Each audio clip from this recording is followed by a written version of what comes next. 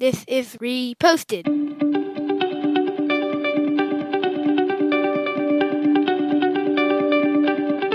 Every morning, Larry and I dig into a quote or idea that has caught our eye.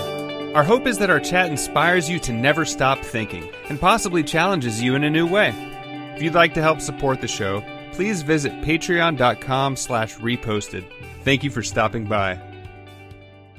Okay, Mr. Keller, how do you wake up? Is it like the world is going to happen today and I get to be a part of it? Or is it like, man, I'm going to hit the snooze button 5 times, eat Cheerios, go to work, come home, eat dinner with the fam, watch some Netflix, and go to sleep? Before you answer that, let me read you today's quote from The Beginner's Mind, Shunryu Suzuki.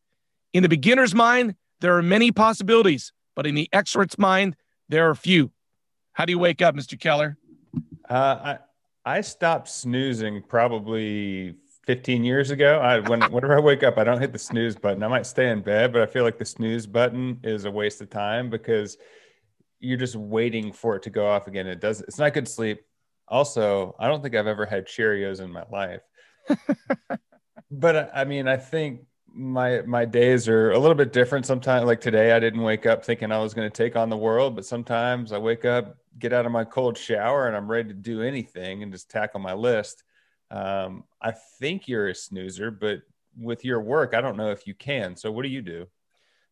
It's more of the idea. Do you wake up every day thinking, you know what, anything could happen today? Or you know what, the same old baloney is going to happen? I've more times than not, I say anything can happen. I also think my personality is more of, I don't think something's going to happen. I have to make it happen. So let's start working towards making it happen rather than waiting for it to happen. But sometimes I have off days. I'm curious, like, is this saying having the beginner's mind is better and being an expert is worse? Like, how do you interpret this? I interpret it as like, what is your mindset of, do I still need to learn things or do I know it all? Like, is your mind open to whatever the universe might teach you? Or as you've gotten older, you're like, you know what? I know all that I need to know and nothing's going to change me anymore. I mean, I guess I could take a strong angle on both sides of this because, I mean, I think there is a benefit in being an expert is you're going to do something more efficiently and you're going to do it better. Like I think about an expert finish carpenter, like knows the best way to get the cuts done right for his wood, but like in a more macro sense, being a beginner is a better way. I go back to this example a lot, but when I worked in construction, we tried to have more remote working, and the guys that were quote experts that had 30 years of experience said it's not possible to do construction remotely. Lo and behold, 2020 proves that managing construction can be done that way. So I think the expert has somewhat of a disadvantage, but also an advantage of like doing it correctly as opposed to trying many possibilities the wrong way. Digging a little deeper into this quote from Shunryu Suzuki. An empty mind is a ready mind. If your mind is empty, it's always ready for anything. It's open to everything. In the beginner's mind, there are many possibilities. In the expert's mind, there are few. So when I say like, you know, are you open? Like, hey man, anything could happen today. I could learn something new. I could get a new promotion. Like this just seems like the road of possibilities are wide open. And that also means from learning something, like with that carpenter analogy, like, hey, you know what's, you might bump into another carpenter. They might give you a tip and you're like, man, I don't need your new tip, but it might save you time. Yeah. I guess maybe my take could be that always yourself have the beginner's mind, never assume you're an expert, but seek out experts' advice. So they might, you know, like if you're going to do a project, if I was going to regrout my bathroom, I wouldn't call you up because you're a beginner and be like, well, you have the beginner's mindset. Like, what should my approach be? I think the beginner's mindset is more of a macro view for who you should be, but you should seek out others' advice.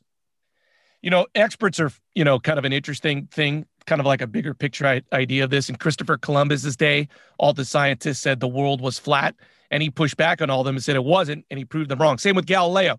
Everybody, the scientists of that day, the experts of that day, said everything revolves around the earth, and he was like, hey, man, I got a telescope. That's not right. Sometimes the experts want to do things a certain way because they've gotten used to it. And it takes a beginner's mind to kind of push that and say like, hey, no, it doesn't have to be that way. I mean, yeah, there's obvious examples of that in the auto industry. Detroit was like, well, we're going to go bigger, faster, less fuel efficient. And Japan really hadn't made hadn't made cars before, and they start doing it better. And then flash forward, I guess, to the mid 2000s. Oh, yeah, electric cars they're not possible. And now it seems like in the near future, maybe only electric cars are going to be manufactured. So always be innovating is good. I also think along with this beginner's mindset, there's some sort of naivety. Like as kids, my kids, they still think that they can be president of the United States. But then you get old and grumpy and realize the world is fated for those people that go to Ivy League schools and come from good heritage and da-da-da-da-da. But they still believe, you know what, anything is possible. I could be president of the United States, whereas I know that's not possible. Do you tell that to their face? Hey, no. I let them. I think, hey, man, I've come to this. I'm at a good spot in my life. I'm like, hey, man, have your naivety as long as you can.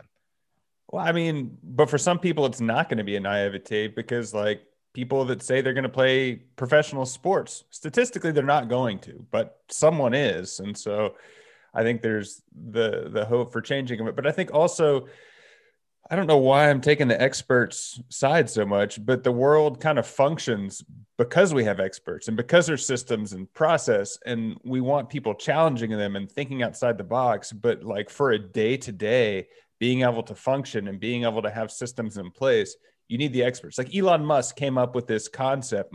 He didn't come up with the concept. He has Tesla. He's the big thinker at Tesla and the cars. But I would guess that the chief engineer is like very much an expert and like isn't thinking outside of the box of physics or that. So I think that the experts are important, but go back to just always challenge stuff is maybe what I take from this. Well, the whole thing about Elon Musk, though, right? He at one point had the beginner's mind of like, hey, man, there is not a good fast driving electric car. We got to be able to do this. Like he had that, like nobody else is doing it. We got to be able to create this. We got to be able to make by the way, a space company for the first time run by the private sector. Like he had that idea of like, nobody else is doing it. Maybe we could do it. Yeah, I feel like you say this all the time. If everyone's zigging, maybe you should zag. And so it's like Uber, Airbnb, all these things that like there's a void and the traditional wisdom says that it's not possible. And maybe when the traditional wisdom says it's not possible, then you should try to figure out a way to do it or challenge someone to. I definitely feel like Aristotle also said this: the more you know, the more you realize you don't know. And yeah. I feel like I certainly have sort of gravitated to that the older I've gotten.